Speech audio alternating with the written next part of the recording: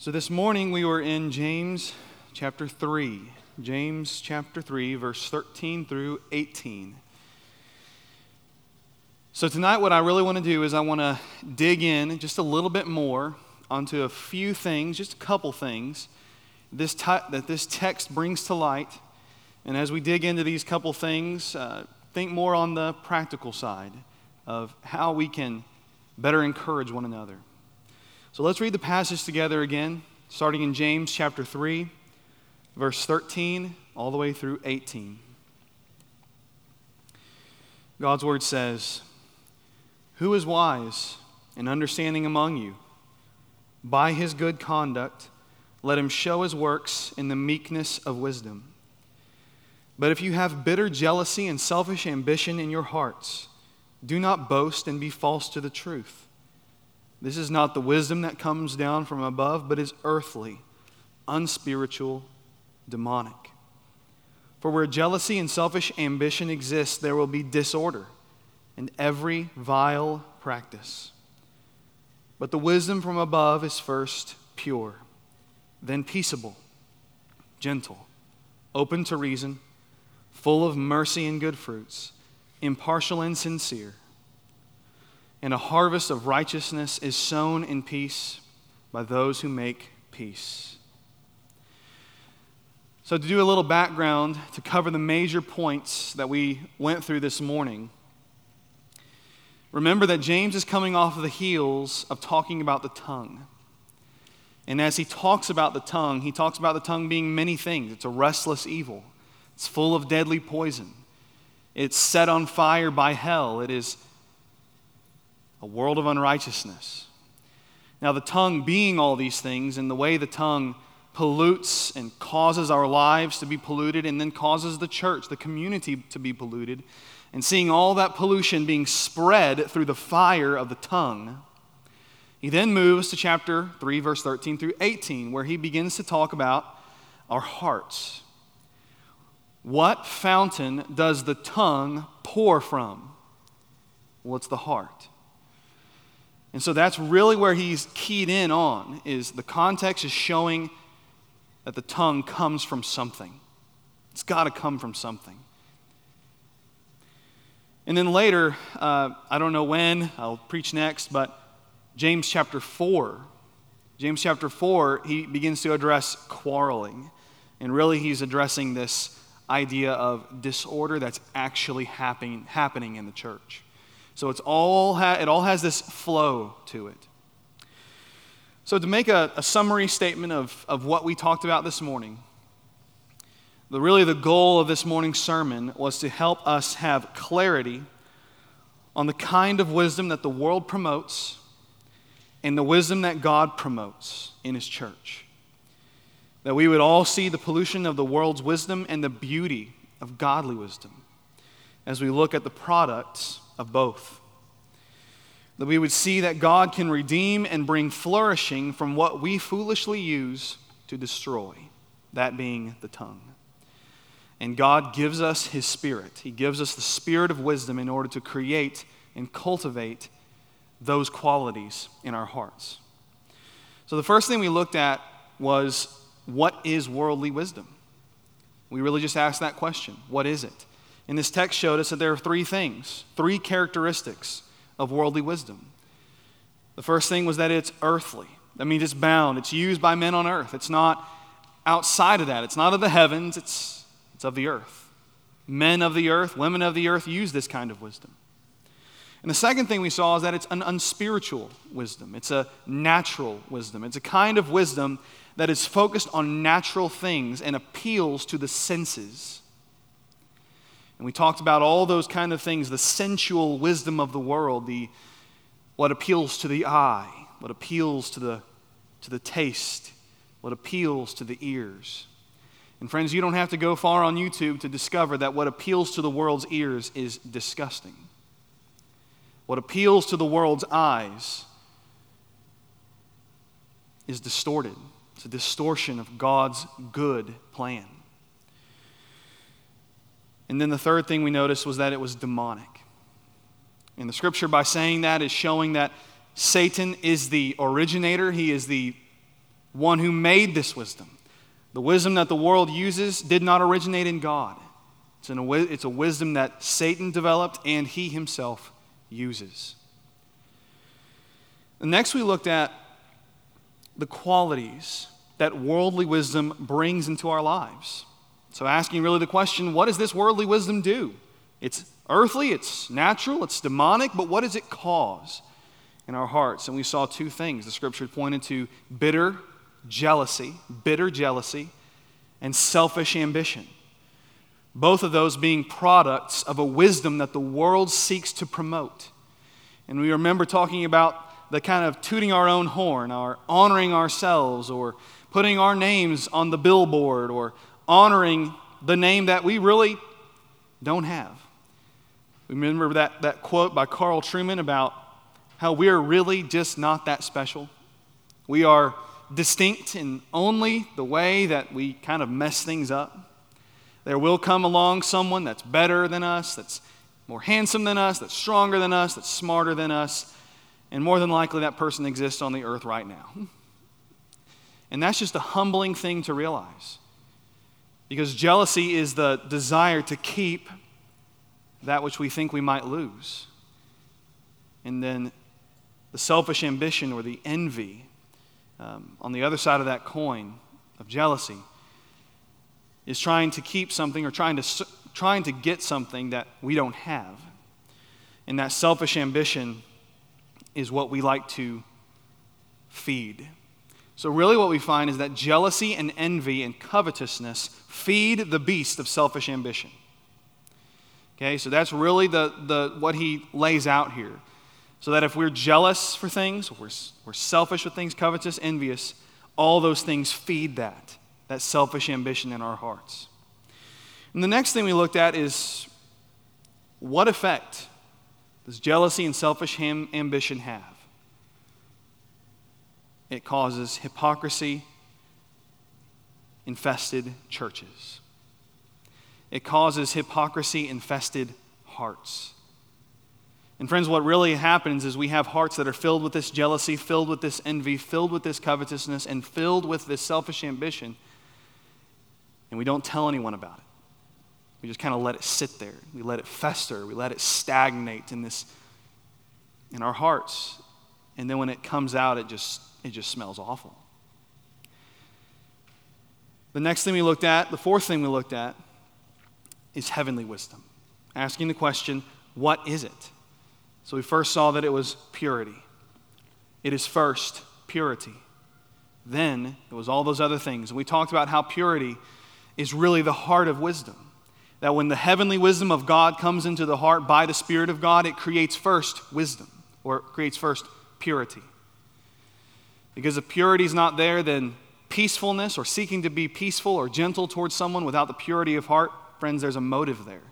And it's not a motive that pleases God. So first we need purity of heart, which means that we need Christ. We need to be saved from our sins. We need the Lord to renew us and give us the second birth. And the next thing we looked at was we asked what characteristics were brought along as a result of heavenly wisdom. And we saw all those: peaceable, we saw gentle, we saw open to reason, full of mercy and good fruits, impartial and sincere. And friends, all of those are just products that flow from the seedbed of wisdom that creates purity in our hearts. So a pure heart, in essence, desires to be peaceful. A pure heart desires to be gentle. A pure heart desires to be open to reason. So you can go on down the line. But then after that, we saw what effect heavenly wisdom has on the community. And really what it shows us, what the Scripture shows us in verse 13 of this passage, is that those who, by their good conduct, they show their works in the meekness of wisdom. So friends, if you ever want to find a person that is filled with heavenly wisdom, pray that the Lord would open your eyes to people who are meek. Pray that the Lord would open your eyes to people who are meek. And I'm not talking this fake meekness, this fake humility. I'm talking about a true Spirit-filled and cultivated meekness. And friends, we have to realize that meekness is not something that the world promotes. The world doesn't like to be meek. We like to be strong, or the world likes to be strong. But friends, God wants us to be weak. He wants us to be humble. He wants us to know that we need God. We need Him. Friends, we just prayed. Every single outpouring of every single request that we just prayed is all a product of our expression, the expression of our hearts, and that is, we need God. We need Him. And then after that, the last point was about how we can promote this kind of peace in our community. So tonight I want to give a couple applications in light of the meditation on this morning's passage. The first thing is that worldly wisdom is everywhere. We just need to pay attention. Worldly wisdom is everywhere. We just need to pay attention. We can't look at the world with rose-colored glasses, friends.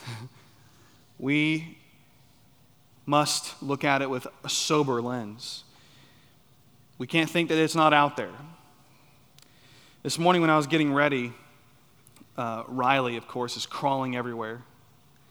And there's this little training toilet that we're using for Silas. I know, great imagery, right?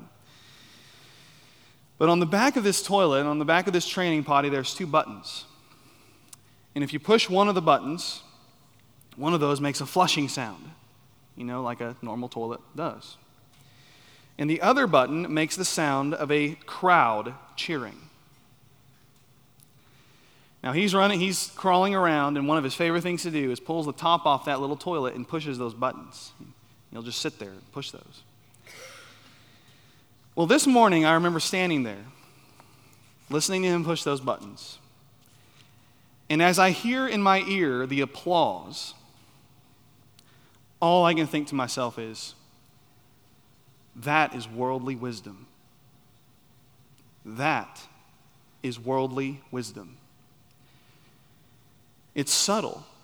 It's so subtle that the world has it figured out to a science.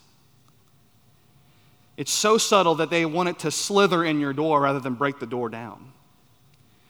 Friends, this is a little toilet that my 3-year-old might sit on.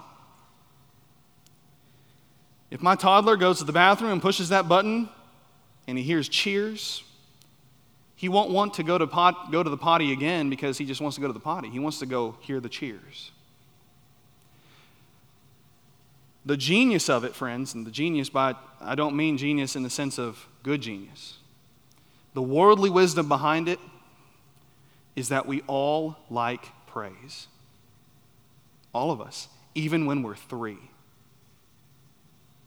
Isn't that crazy? The world has figured it out so much that they know what we want. They know what our hearts want. We're sinful. So what do? They appeal to it, even at the age of 3. So, when we say, do you want to go to the bathroom again? He might say to himself, of course I want to be praised. Things as simple as training potties can carry worldly wisdom in it. Now think about every extension of that, the commercials we watch. Sports channels are filled with this. It's filled with it. This worldly wisdom of appeal to your selfish ambition. Appeal to your praise. Appeal to your honor. Hey, glorify yourself. Talk about how strong you are. Talk about how good you are. Friends, worldly wisdom. All of it. The self-promotion, self-ambition, and it feeds the beast of selfish ambition in our hearts. That jealousy, that envy, that covetousness, all feeding that. The goal is to get people thinking that they can do anything they put their mind to. So they think that they literally can do anything they want to do because they want to hear the world praise their name. Now, friends, let's just take a reality check. I cannot play in the NBA. Okay? At one time, I would have loved to, but I just couldn't. I just can't. And friends, it's not because I don't have the will to do it. It's because I don't have the giftings to do it. God has not made my body with the abilities to do it. And friends, I mean gifting in that way. God gifts us all in certain ways. Now you might ask, well, we don't want to cause our kids to be, or our friends to be hurt if we don't praise them or now and then. So what do we need to do? Like, do we need to praise them just every now and then? Or, we've heard that praising each other or lifting each other up is a good thing. Well, friends, here I would like to make a distinction between praise and encouragement. Praise and encouragement. Praise is what we give God, and encouragement is what we give one another. See, if we praise one another, we puff up each other's egos. But if we encourage one another, we're building them up in Christ. Listen to the way Paul builds up the Christians in Colossae. So Colossians chapter 1, starting in verse 3. He says, "We always thank God the Father of our Lord, the Father of our Lord Jesus Christ, when we pray for you, since we heard of your faith in Christ Jesus and of the love that you have for all the saints, because of the hope laid up for you in heaven. Of this you have heard before in the word of truth, the gospel, which has come to you, as indeed in the whole world it is bearing fruit and increasing, as it also does among you, since the day you heard it and understood the grace of God in truth. Just as you learned it from Epaphras, our beloved fellow servant, he is a faithful minister of Christ on your behalf, and has made known to us your love in the Spirit." Now, friends, we need to let's just analyze this for a moment. The way that Paul encourages these Christians. First, Paul says that he thanks God for them when he prays for them. How encouraging it is, friends, to know that people are thankful for you. What is a great way to encourage someone? Say, "I'm thankful for you. I'm thankful for you." Now, that's not puffing their pride. Really what it is showing is that thankfulness communicates worth. Thankfulness communicates usefulness. Thankfulness communicates that there's someone that we're thankful for because they're from another source. See, when we say we're thankful for something, we're communicating that something has given that thing to us. So we're thankful to God for those things. See, Thanksgiving is a wonderful time, isn't it? Thanksgiving. But often what we do is we'll sit around the table and we can say what we're thankful for. But who gave you those things? See, Thanksgiving from the very beginning was meant to be thankful to God for the things he gives us. See, thankfulness directed in the right way. Really, what it does is it shows us that we are thankful to God, or Paul is showing us that he is thankful to God for them. Second, the thing that Paul shows us is that he is thankful for certain things in them, namely that their faith in the Lord Jesus Christ. He's thankful for their faith and their love for all the saints. Notice what he praises or what he thanks them for. It's not even them. He thanks them for faith that they have in the Lord Jesus Christ. And he thanks them for the love that they have for the saints. He's not praising them for anything that they have in and of themselves. He's praising God for the things that God has given them. He's encouraging them by building up what God has given in them. Friends, one of the best ways you can encourage someone is say, "I'm thankful for what the Lord is doing in your life right now." Point it out. Say, "This is what the Lord's doing in your life. I'm thankful for it." The third thing we see Paul give them is the foundation for their faith in Jesus and their love for one another. Really what he says is their hope. They have a hope. He thanks them for the fact that they do these things, and he reminds them, remember, you have a hope laid up for you in heaven. And what is the big thing we notice about these examples? Paul doesn't once praise the Colossians. he doesn't once praise them. But he does praise God's work in them. See, friends, praise is focused on the individual, and encouragement praises God for the work seen in our lives. Instead of praising someone and focusing on them as being the recipient of that praise, friends, encourage them by praising God for things that you see in their life. So to answer what we can do to encourage our kids or to encourage our relationships, rather than praising your friends or praising your kids, praise God and do it in front of them. Praise God for the fruit that you see in their life. Praise those things. Lift those to the surface. Because, friends, what we're doing, whether we realize it or not, is what we encourage is what they will begin to value. What we encourage in their life is what they will begin to value. They will know that my parents are pleased with when I do this, or when I please Christ. Say, I'm so thankful for you because I see the Lord is doing this specific thing in your life. Say to each other, be encouraged. I see the Lord doing something in your life. Be encouraged. I see fruit of the Spirit being born in your life. Be encouraged. And remember how James encourages the Christians later in chapter, or earlier in chapter 1. How does he encourage them in chapter 1, verse 2 through 4? He said, count it all joy when you meet trials of various kinds. Now, how does he encourage them? Because these trials are making you steadfast. Essentially, he's saying God's desire is to make you perfect, complete, lacking in nothing. What kind of praise is that? To praise God for the trials that he brings in our lives. It's not praise, it's encouragement. He's encouraging them for the fruit he sees in their life. Encouragement has Christ as the focal point, and us as those he uses to accomplish his purposes.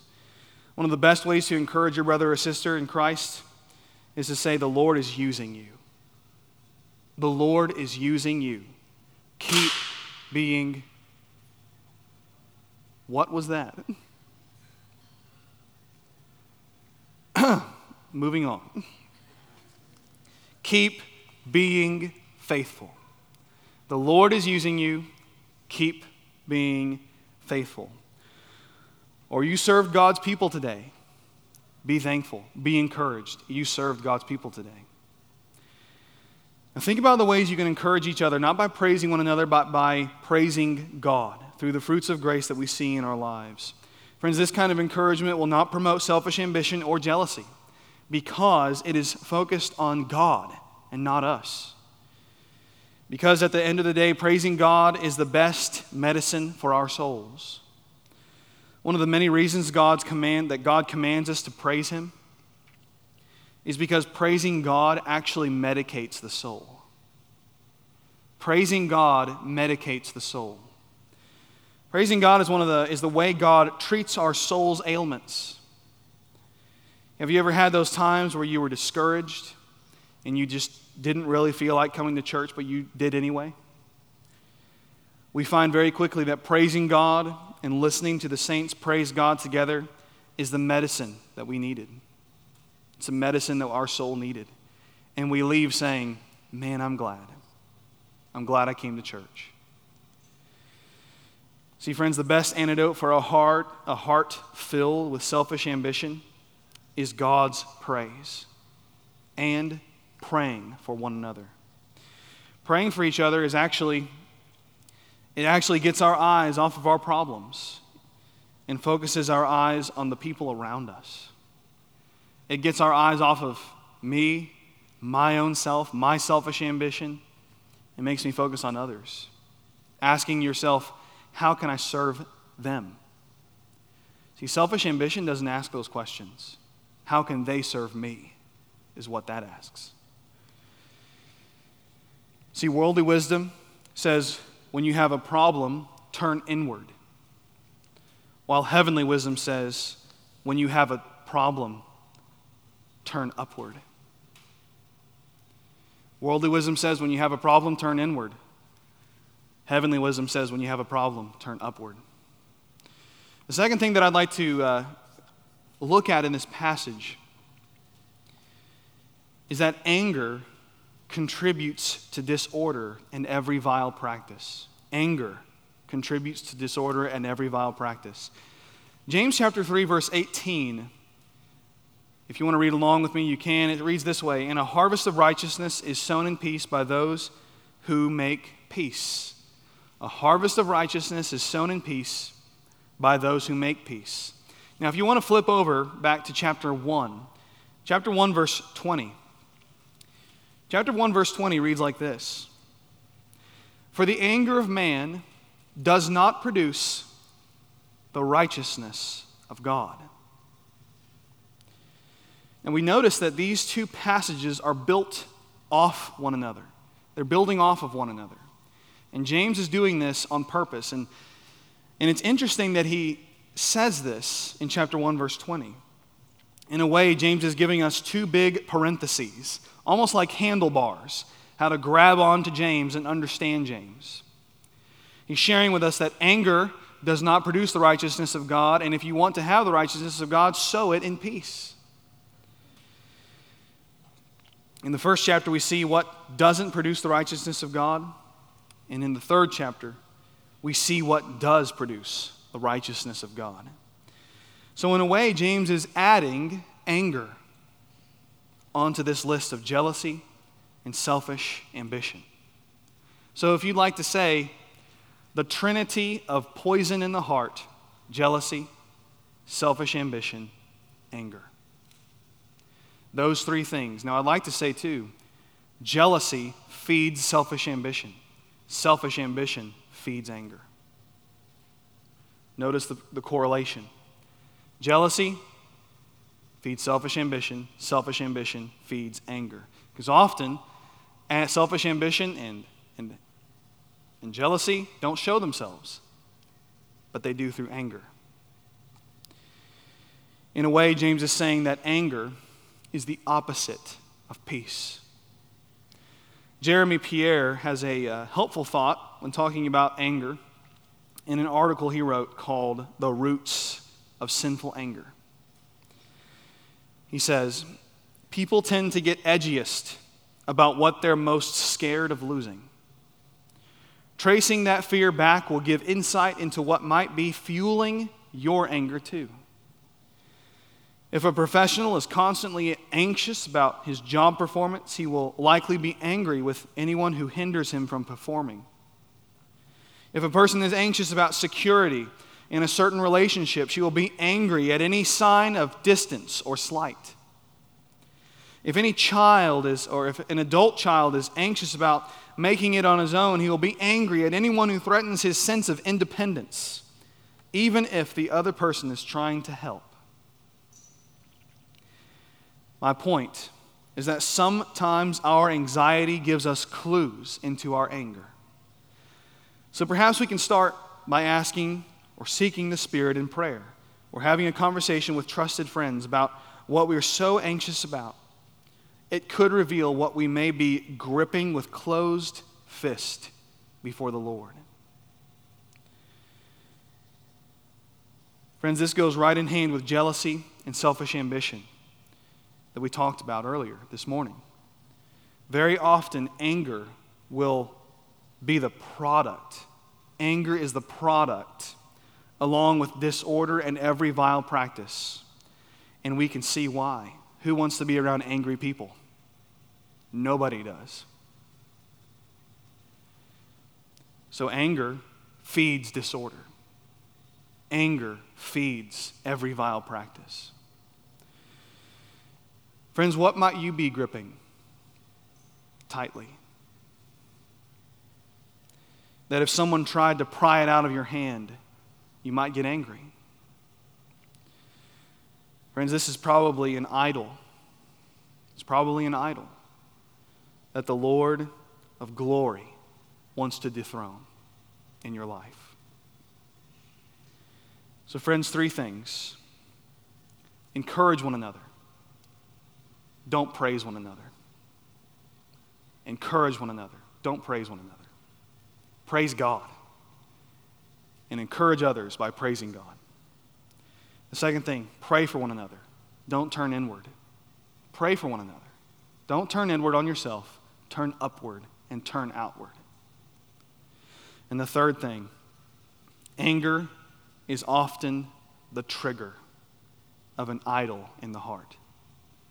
Anger is the trigger, or often the trigger, of an idol in the heart. Let's pray together.